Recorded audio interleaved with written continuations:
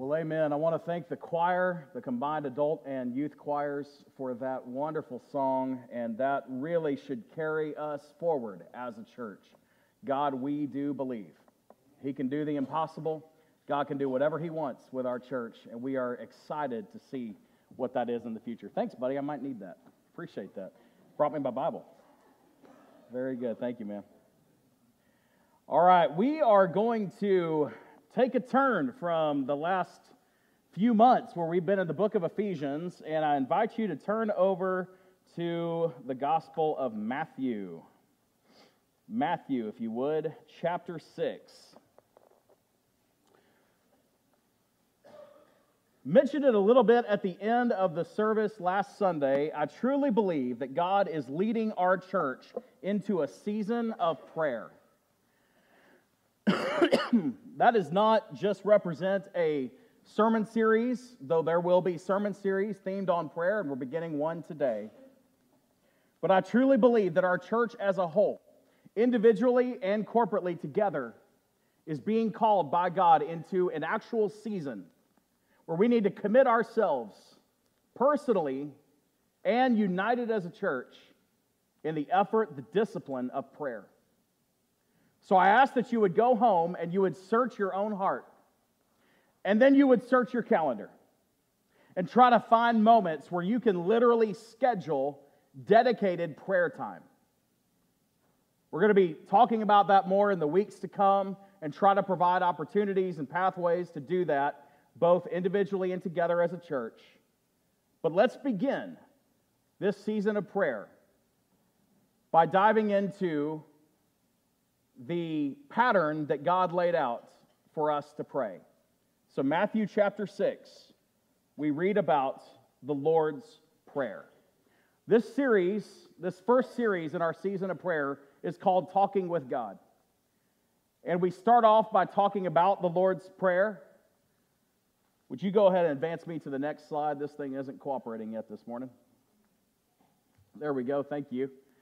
A lot of it is done by the Bible Exposition Commentary. And then over the next few weeks, we will be covering Matthew chapter 6, verses 5 through 15. Matthew 6, 5 through 15. Let me say this about the Lord's Prayer. The Lord's Prayer is less of a prescription and more of a pattern. You understand what we mean by that? It wasn't God so much saying, this is how you have to pray, and if you pray these words, then you'll get to God. That wasn't at all what He was saying. Instead, He was giving us a pattern by which we can pray. There we go. It advanced this time, so I think we got it working. Matthew 6, 5 through 8 is the first section of this passage that we'll cover this morning, and then we'll get into the actual content of the Lord's Prayer next week. So let's begin in Matthew chapter 6, verse 5. If you're able to join us in standing as we read the Word of God, would you do that now? Matthew chapter 6 and verse 5.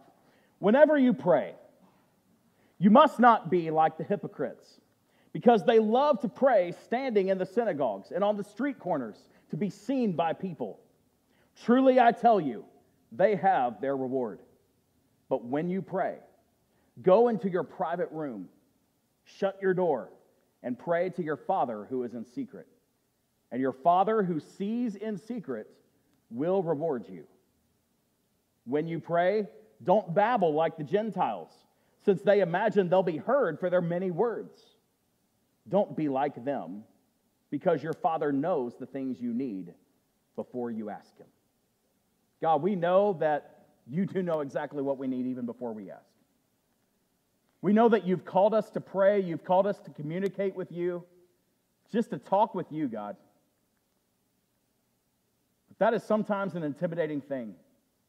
It's sometimes an uncertain thing. We thank you for your scriptures that enlighten how we can do that.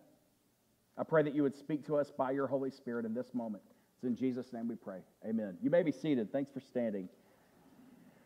I want to draw your attention back to verse 5. Back to verse 5. Whenever you pray, Jesus is teaching us, don't be like the hypocrites. Well, who was he talking about? He was talking about the Pharisees back in the day, the great religious leaders in the Jewish tradition. At that moment in time, the Pharisees kind of held the keys to the Jewish faith. And in public and in their synagogues or their types of churches, they would often pray loudly and proudly for everybody to hear. So Jesus is using them as a direct example of how not to pray. Now, don't raise your hand and don't shout out anybody's name, but have you ever seen somebody who prayed and it just seemed like they were doing it to get attention? I have. I really hope I haven't been that guy before. But we've all seen that kind of person probably. It's like, are you doing this sincerely? Are you really talking to God right now? Or are you just talking in front of others? Well, it's interesting because, well, you know what? It was working and now it's not. So would you mind taking me to the next slide? Hippocrates, the word we get right here in Matthew 6 and verse 5. Don't be like the hypocrites. Hippocrates is that Greek word there. And from that word, we get the idea of actor or stage player. Isn't that interesting? How many times when you and I pray do we feel like maybe we're just acting? Maybe we're just playing on a stage. We're doing it, we're putting on a performance for the benefit of those around us. And we're not really, truly communicating with God out of dependence on God. So that is what Jesus is warning against. Look over in Luke 18, if you would. Luke chapter 18. I didn't put it on the screen. I figured we could just turn in our Bibles. Luke 18, verses 9 through 14. Just a couple of books over from Matthew. Luke chapter 18, beginning in verse 9. Jesus told this parable to some who trusted in themselves, that they were righteous and looked down on everyone else. Know anybody like that? Trusted in yourself, that you're righteous and you look down on everybody else? So he tells this story to make this point. 2 men, verse 10, went up to the temple to pray. One was a Pharisee. The other was a tax collector. Now pause for a minute. Anybody know a famous tax collector in the Bible? Yeah, what do you think? Matthew, that's right. Matthew was a tax collector. Now, that doesn't mean that this story is based on Matthew's life. However, we see from the life of Matthew, and we see from studying culture in that time, tax collector was a hated position. Now, you had the protection of the government. It was a powerful position. You probably accumulated wealth. However, the everyday people hated you because you were collecting the taxes from them. And more than likely, you were crooked. More than likely, you were a dishonest person. So this was not a good guy, okay? So we've got a Pharisee, the pinnacle of the religious world, and then we've got a tax collector, kind of the bottom of the non-religious world, right? So 2 very distinct, different people. One a Pharisee, the other a tax collector, went up to the temple to pray. Verse 11, the Pharisee was standing and praying like this about himself. God, I thank you that I'm not like these other people. Greedy, unrighteous, adulterers. And then he even says it, right? You kind of knew who he was talking about, but then he says, or even like this tax collector over here. I fast twice a week. I give 1/10 of everything I get. And I imagine he goes on and pontificates about how great he is in his prayer, talking to God, right? Verse 13, however, the tax collector, standing far off, would not even raise his eyes to heaven, but kept striking his chest and saying, God, have mercy on me, a sinner. I tell you, this one went down to his house justified, rather than the other. Because everyone who exalts himself will be humbled, but the one who humbles himself will be exalted. You understand there's a difference here? One was putting on a show. He was a hypocrite, wasn't he? He was playing a part. He was a stage player in that moment. The other one knew the truth about himself. He had humbled himself before God, and he couldn't even lift his eyes to heaven. The only difference between those two men is one knew the truth about himself and the other one didn't. But they were both rotten to the core. But one had the faith to humble himself before God and cry out to God for mercy. Well, the Bible says he found mercy. He found justification in that moment. So, Hippocrates, do you pray? When you pray, do you pray more as an actor? Are you acting? Are you playing a part? Or are you crying out like that tax collector did? Let's go back to verse 6. Matthew 6 and verse 6. When you pray, go into your private room, shut your door, pray to your Father who is in secret. So prayer is personal. Prayer is personal. That's what we can glean from this.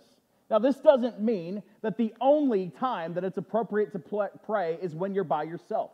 If that were true, then Jesus would have done wrong, and many others throughout the New Testament would have done wrong when they prayed in public, prayed in front of people. We see that time and time again. So it's not exclusively that you must pray in private, but prayer is a private thing. It's a personal thing. We must understand that about prayer. Luke chapter 5, back in Luke again, but earlier in the book, Luke chapter 5 and verse 16. Jesus often withdrew to the wilderness to pray. So we see Jesus actually modeling this. Jesus would often withdraw to deserted places or to the wilderness and pray. He would get away. How many of you guys have watched The Chosen, either up here at church or maybe you've gone to the theater, you've watched it at home on one of the streaming apps? By the way, I can't recommend that show enough. It's outstanding. Now, it is not a one-for-one account of the biblical narrative. They took artistic license and added on some things to the story. It is simply meant to portray the life of Jesus and his dealings with his disciples as it may have happened in accordance with the Scripture, and then adding on some extra details and backstories and that kind of thing. And they make that clear. This is really meant to drive you to the text rather than see it as a replacement for the text. There is no replacement for the Word of God. However, The Chosen did an excellent job in portraying how often Jesus would just disappear. His disciples wouldn't know where he was. People might come asking, "Where's your master? Where's your rabbi?" And they wouldn't know where he was. He's off praying somewhere. And the Bible teaches us that Jesus often did that. Why? Because he needed to commune with his Father. If the Son of God needed to commune with his Father privately by himself, how much more do you think you and I need to? We're not God. We're not divine. All of our life source runs from him. We will be spiritually dead inside if we don't continually go back to that well of talking to God. Prayer is a deeply personal thing.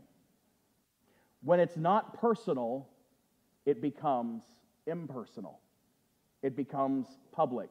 It becomes a religious rite. It becomes a tradition that we feel like we should do, but it's not personally meaningful to us. So prayer is personal. Back in verse 1 of Matthew 6, gives us some admonishment about that. Be careful not to practice your righteousness in front of others to be seen by them. Otherwise, you have no reward with your Father in heaven. Why would you have no reward? Because you were not doing it for heavenly gain. You weren't doing it for God. You were simply doing it for the approval of man, and you already got it. So that reward is done. There is no other reward left for you. So he says, be careful not to practice your righteousness, and one of these chief ways would be prayer, in front of others just to be seen by them. Now, should we live out a life of testimony and faith in God? Absolutely. We should.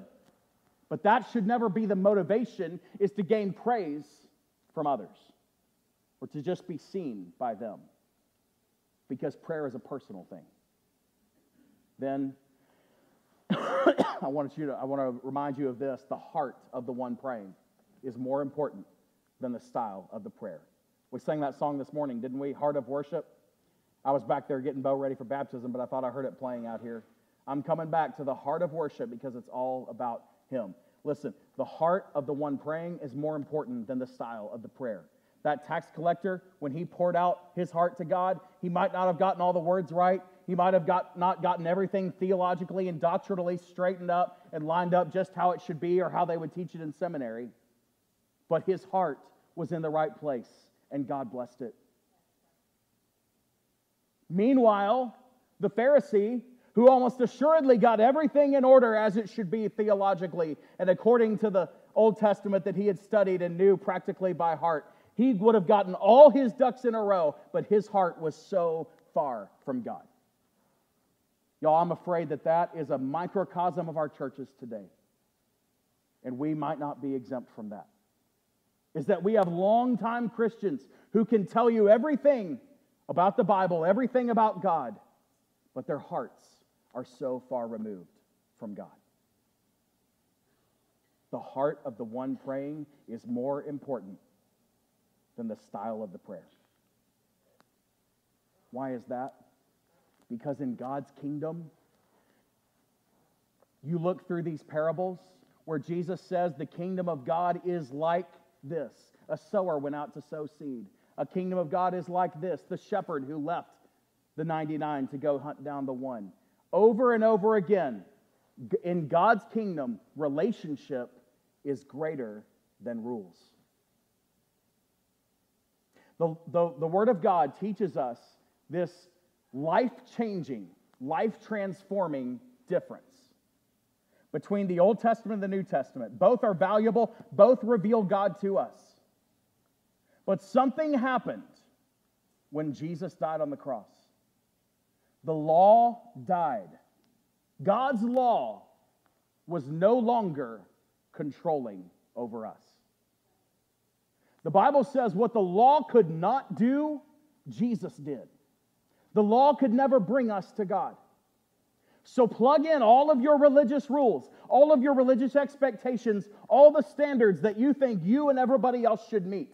That will never bring you to God. A relationship with Jesus Christ must bring you to God. It's when I get off sidetracked by all the rules that Christianity and church can start to implement on everybody else. That's when I get farther away from God. Now, it might look like I've got my act together. It might look like I'm doing really well, but I know inside there's a passage in Scripture that literally says you're full of dead men's bones. You look like you're alive and doing great on the outside, and inside you're dead. And I know when I start getting like that. And God's got to get back to me and say, it's about prayer.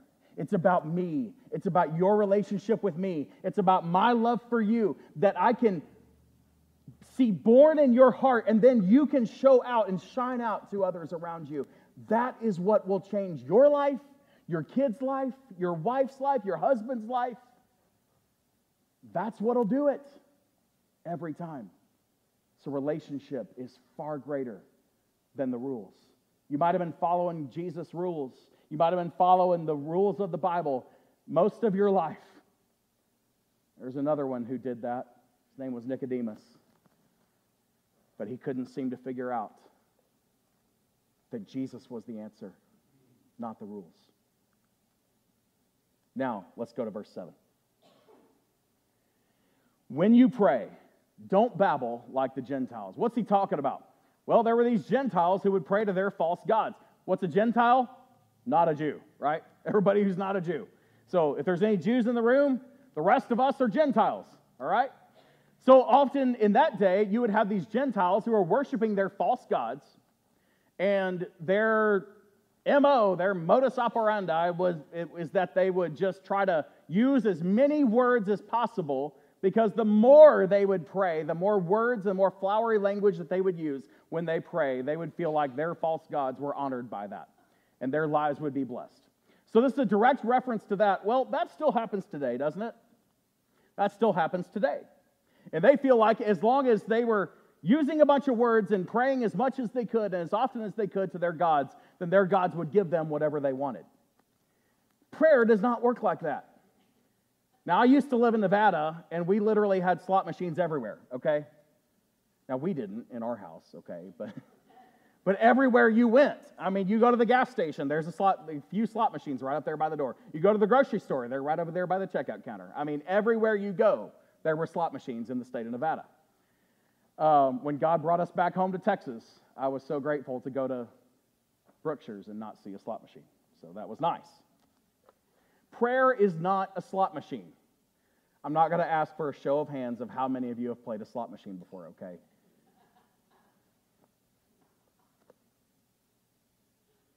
Look, if you go off and do that, that's your business, it's between you and God, that's fine. But listen, prayer does not work like that. You don't just put something in and expect to get something out. You don't just put in words and get out answers, okay? Prayer is a meaningful communication with the God of the universe, the God who knows so much more than you do, the God who knows so much more than we do. We just bring our requests to Him, and then we sit back in trust and faith, believing He will act according to what He knows is best. We might get what we ask for, or we might get something totally different than what we asked for, because God knew that's what we needed. We might ask for the trial, the struggle to be over, and God might want to take us through it a little bit more. There might be all kinds of ways that God intends to answer your prayer, but it will never be like pulling a slot machine. Okay, God, I need a new truck. Give me a new truck. I prayed for it. Prayer doesn't work like that. And then in verse 8, don't be like them. Your Father knows the things you need before you ask Him. Prayer releases the pressure. How great is that? Now, I will ask you to raise your hand on this one. How many of you felt pressure at some point this last week? How many of you felt some pressure? For those of you who didn't, I need you to talk to me after the service, because I felt a lot of pressure this last week at different moments. That is amazing. Y'all have cracked the code. Look, we are all under pressure, right? We are. Some of you were like, don't pressure me into raising my hand. I feel pressure right now. Prayer releases the pressure. It's not up to you. It's up to God. It is simply up to you to take it to God. Because the good news is, God already knows what you need before you ask. He knows the solution before you bring Him the problem. But He still wants you to bring Him the problem. What kind of a relationship would I have with my two little boys down here if I just met all their needs and never wanted them to ask me for anything? How one-sided of a relationship would that be? Why are you asking me for this? Like I don't do enough for you? Of course I want them to ask me for things. Now, I'm not always going to give them what they ask for. You want nacho cheese Doritos for breakfast? No, you can't have that. I mean, it sounds good to me too, but no. So I'm going to give them what I know they should have and would be best for them, but I still want them to keep asking me for things. You want donuts this morning? No, we're not going to go get donuts. However, on Bo's birthday, which is today, we did go get donuts. It's a chocolate bar. That's his thing. But prayer releases the pressure. You don't have to ask just the right thing. You don't have to say just the right thing. Now look, if you ask amiss, if you ask the wrong way, if you ask incorrectly, God's not going to just give you that. Remember, prayer's not a slot machine. You don't just put in coins and get out reward. Just because you ask for it doesn't mean that God's, oh, you shouldn't have asked for that. Here it comes. How many of you guys have seen the whole genie thing where you get 3 wishes, right? And if you say it the wrong way, I want $1 million. So you get 1 million deer bucks. Should have specified what kind of bucks you wanted. God, He knows what we need. He knows what we're asking for. He knows our heart. He knows us better than we know ourselves. And He knows His will for us. He knows where He wants to take us. So that's the good news. prayer releases the pressure. God, I'm giving this to you. Now, James 4:3, you ask and you don't receive because you ask with wrong motives, so that you may spend it on your pleasures. There is this aspect of it. If you're asking not out of a motive to please God, not out of a motive to walk in God's will, not out of a motive to recognize that you might have been going the wrong way and you want to course correct and you want to get back on the following Jesus path, right? If that's not the motive, then you don't receive what you're asking for because you're asking out of wrong motives. God, I want you to make me succeed at work so I can take the dream vacation that I always wanted. I can spend all my time and energy and money on myself and my pleasures. Well, God may not provide that for you. But you say, God, I really need a raise at work because the things that we could do with that extra money, increase our giving to your work at the church and increase what we do for other people that don't have what they need. God, I want you to take any additional income that I receive and do what you want with it. Maybe God will do that for you. That's up to him. But prayer releases the pressure if your motivations are in line with God's. Ephesians 3 and verse 20. We just finished our study of Ephesians, but back in the middle of the book, verse 20 of chapter 3, all glory to God, who is able, through his mighty power at work within us, to accomplish infinitely more than we might ask or think. You don't always have to ask for the right thing. I've heard people say, I'm not very good at praying. What does that mean? Who's good at praying? If you pray sincerely, you're good at praying. You're talking to God. There's no expectations or standard that you have to meet. He can accomplish so much more than you could ever ask or think. By the way, if there's any teenagers hanging in here, they're missing you in the back right now, so y'all need to slip out if there's any that haven't done that yet. Finally,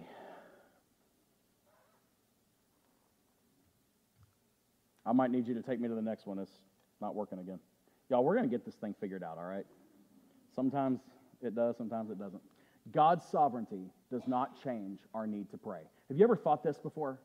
Well, if God is sovereign and God knows everything that's going to happen, then how does my prayer change things? Anybody ever thought that? Can my prayer change God's will or God's mind? Does it make any difference at all? Let me remind you, God's sovereignty does not change our need to pray. God still wants you to ask, even though he already knows the outcome. That's just like when we put our faith in Jesus for salvation. The Bible teaches that God knows all the ones who are going to turn to him and repent of their sin and be saved. He already knows who's going to do that. But he goes ahead and wants us to make that decision. He calls us to do that. He draws us to himself. And it's the same thing, it's the same principle as we continue through our life with him in prayer. God already knows what's going to happen, but just like a good father with his children, he wants that child to go ahead and ask, am I going to supply your needs? Absolutely I will. Am I going to supply your needs whether you ask or not? Yes, because I love you and I care for you. But I want you to go ahead and ask. If you don't ask, then you don't receive my full blessings of that relationship. Do you understand? It's not God dangling blessings out in front of you. You better pray more so you can get these. It's having that relationship with him that comes from constant communication. If you and your wife never talk, you probably don't have a thriving relationship, right?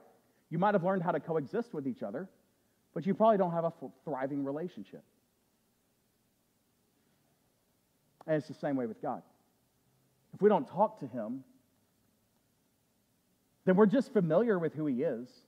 We might have filled our heads with a lot of facts about him and information, but we don't personally get to call him friend or personally get to call him our dear, close father, because we don't have that kind of relationship with him. But that's not his fault. He wants it. He wrote a love letter to you right here, and he said, talk to me, pray, talk with me, communicate with me. So, he can accomplish so much more than you or I could ever ask or think. I want to leave you with this quote. Prayer is not about changing God, but it's being willing to let God change us. Prayer is not about changing God. Man, God's never going to change, and I thank God for that. But prayer is being willing to let God change me. It's taking it to him, saying, God, I need you to work here. I need you to work. Prayer drives us to God through a cycle of depending on him and being grateful for him. Dependence and gratitude over and over again. It's not just asking him for things and waiting for them to show up at your door like an Amazon package. That's not what prayer is. Prayer is a cycle of dependence on God for everything. Emotional dependence, material dependence, spiritual dependence, mental dependence, dependence for your health. In every way, holistically, across the board, we become dependent on God because he will always supply. He will always be there. And then we get to send him all the gratitude that comes from that. And then the last slide, if you would, what's our takeaway? Am I praying more for show or from personal dependence on God? That's our takeaway today. Am I praying more for show or from personal dependence on God? Would you bow your heads with me? Can we ask that question right now? Maybe don't close up the Bible and put everything away right in this moment, but just for about 60 seconds or so, just a moment of quietness, a moment of silence and stillness that says, God, do I talk with you more for the benefit of those around me or from personal dependence on you? There's a song that says, Lord, I need you. Oh, I need you. Every hour I need you. You're my one defense. You're my righteousness. Oh God, how I need you. There's another song that says, every hour I need thee. Oh, bless me now, my Savior, I come to thee. God desires us to come to him time and time again throughout the day. Never hang up the phone with our willing, always available Lord Jesus Christ. God, I ask that you would work in each heart this morning. Draw us to yourself. May the takeaway from today be that so many in this room go home and carve out more time to talk with you. There's nothing the devil wants to do more than to distract us from our lifeline of prayer. There's nothing that our flesh resists more than the access to the Holy Spirit that we get when we pray. I pray that you convict each heart. And it's in Jesus' name we pray. Amen.